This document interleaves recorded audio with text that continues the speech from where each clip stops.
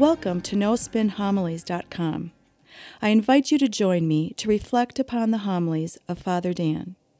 Father Dan will challenge us to open our heart, mind, and soul to the Word of God.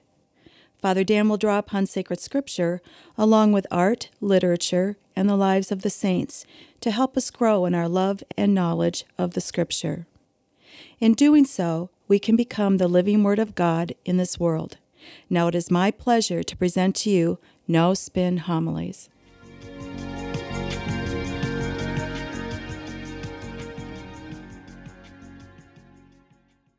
If you lived in the first century, in the time of Jesus Christ, one of the things that preoccupied you, caused a great worry for you, was leprosy. And the scripture readings address that in the first reading as well as in the gospel.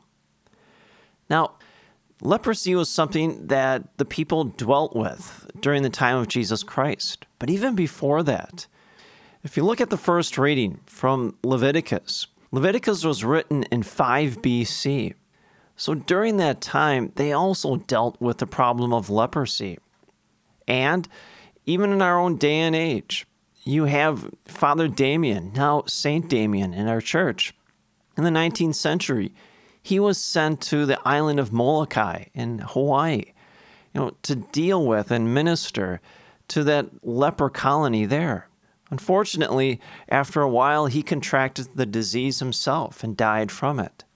And so leprosy was something that people feared greatly and has been around for centuries and centuries.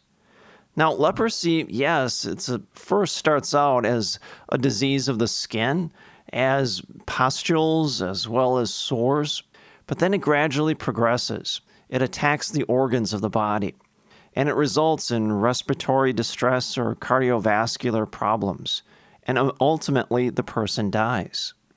Now, there is no cure. And see, the scripture readings essentially address just this.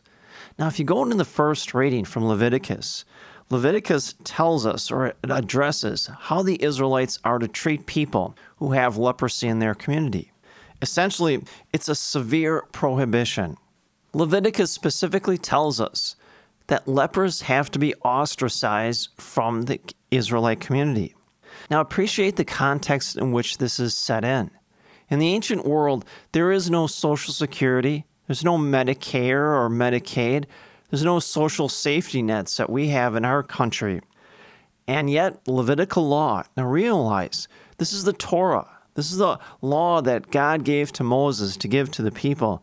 This is what the law said, how lepers are supposed to be treated. They're supposed to be kicked out of the community, ostracized, such that what? The basic necessities of life was now incumbent upon the leper. They had to provide for their own food and water, their own shelter and safety. There was no social interaction between family members or friends. They were cut off from them. More to it, or worse yet, they could not worship God. They could not go to the synagogues or even the temple in Jerusalem to worship. It was like a slow death.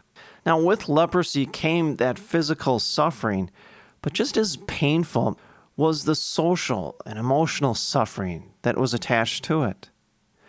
Now, the first reading is a great segue into the gospel. In the gospel, we hear that story in which the leper approaches Jesus and begs to be cured. Now, Jesus cures the leper, yes, but in doing so, essentially, he teaches the apostles, and now us, a powerful lesson. The first lesson is that we have to realize many societies and cultures, especially in our own day and age, they define or identify themselves through exclusion, through ostracization. They'll say to themselves, we know who we are because we're not like them. Well, God doesn't operate that way. In fact, God is just the opposite of that. Realize Jesus Christ is the second person of the Holy Trinity. He lives within a community, a Trinitarian community of love that exists between the Father, the Son, and Holy Spirit. And yet that community doesn't define itself by exclusion. The community of God, the Father, the Son, and the Holy Spirit They don't define themselves by saying, we know who we are, because we are not like those grubby human beings. No, not at all. In fact, just the opposite. God defines himself by including us into his life, his perpetual life. And see, that's what Jesus is doing. Throughout his entire life in his ministry, Jesus is always gathering people, gathering them, to invite them to share a life with him, a life that lasts forever. Now, if you look at Christ in his ministry, you could say Jesus goes to those people that are excluded from society, the sinners, the lepers, the sick, but he also goes to the righteous, the Pharisees and the Sadducees. He eats with them from time to time for the express purpose of gathering all people. And that was his mission, to draw all people back to God, to create a community that exists between us and God, such that it's not defined by exclusion or ostracization, but instead it's defined by inclusion, God including us in his life. Notice at the very end, after Jesus cures the leper, he says what to the man? Go show yourself to the priest. That's odd, isn't it? I think that is. You'd think he would say, well, go tell everyone what I did for you, so that they may come to believe who I am. Now, why does he say that? Well, remember, the leper was ostracized from the community and couldn't worship God. Well, now he can go and offer right worship to God. Now he can go to the very place that once kicked him out in order to worship God, the synagogue. In many ways, this leper represents all Catholics in our present day and age that have wandered away from the church. And see, that's why our parishes have embarked upon this evangelization mission. Our evangelization basically stands on three legs. One, to come to know the faith better. Two, to have a greater opportunity to live it out.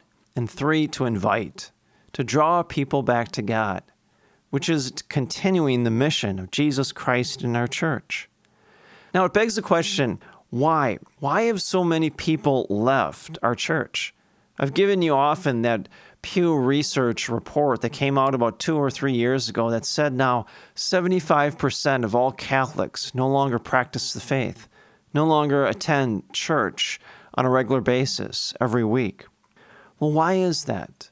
Well, there are many different reasons: socioeconomic, political, theological, the priest-pedophile scandal. But what's worse is that these people are not worshiping God properly. Now, you say to yourself, well, what does that mean to worship God?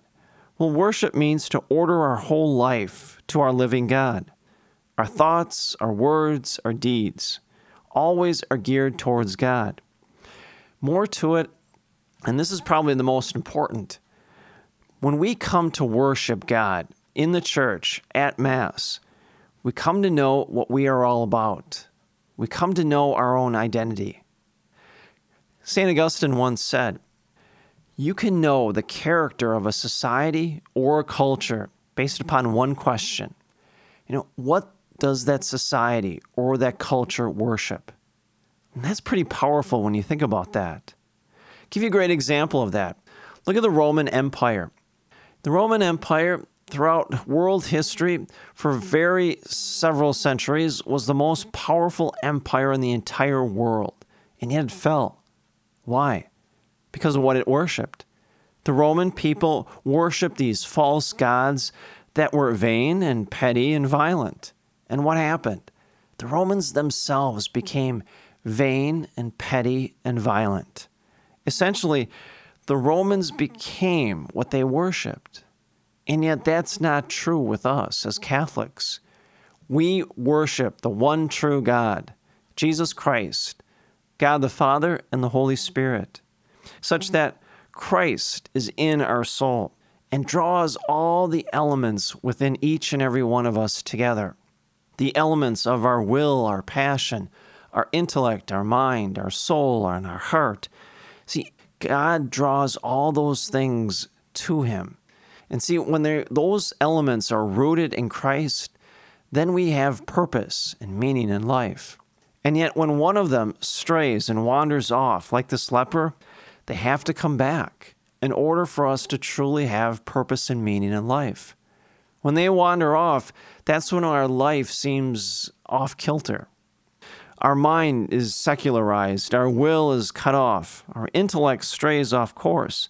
If just one of these elements wanders away, then for some reason our life just doesn't seem right. And those elements have to come back to Christ. I'll give you some examples. Say our mind and our intellect are in a community rooted in Christ, and yet our will wanders away. Well, then it affects our desire for holiness. Or maybe our will and our mind are firmly rooted in Christ, but our intellect wanders away. Well, now that affects the knowledge of our faith. We may not know the faith very well. See, if any of these elements wander away, like the leper, they have to go back to Christ. Christ will welcome them back in. And see, when that happens, then we truly have purpose and meaning in life. Then we really glorify God. And see, that's what Paul is getting at in the second reading. When he says, whether you eat or drink, whatever you do, glorify God. Well, everything that we do, whether it's the most important decisions in our life that affect many people, or whether it's the routine, mundane things we do every day, for example, cleaning the house or doing the laundry, those things should always give glory to God. Now realize, the Greek word that Paul uses here when he says glory, he uses the Greek word doxa, which also, when translated, means light or to give light. Which means what? We allow God's light to shine in and through us, such that it draws the attention of God's presence in our life for other people. And in doing so, draws people back to God and to the church, continuing Jesus' ministry. And yet, when you think about it, that's so countercultural to what we have in our society. You know, at a very early age, we learned the art of glorifying ourselves. Just watch little kids.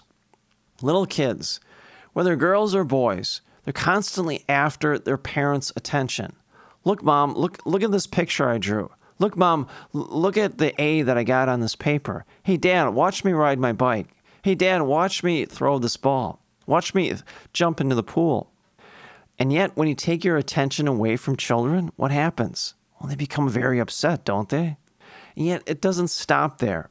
I think as adults, we do a better job at masking that. You know, we say to others, look at the position I'm holding in this company. Look at where I am living, in the house that I live in. Look at where I send my kids to school. In subtle ways, it's the glorification of the ego. We could say we shine light on ourselves rather than the presence of God in our life. But that cannot be. With us as Catholics, we have to let the light of Christ shine in and through us and touch other people. I'll leave it at just one last thought. Thomas Aquinas once said, the goal for every Catholic to be a saint. Well, that should be our goal, and we should all attain it. Why? Because the saints are ordinary people like you and I. They were ordinary people, but what made them saints is the fact that by thought, word, and deed, they allowed others to see the presence of God in their life. And in doing so, others were attracted to them and back to the church and to God. Well, we must continue just that. We must allow that light, the presence of God in our life, to be seen by all, in our thoughts, our words, and our deeds.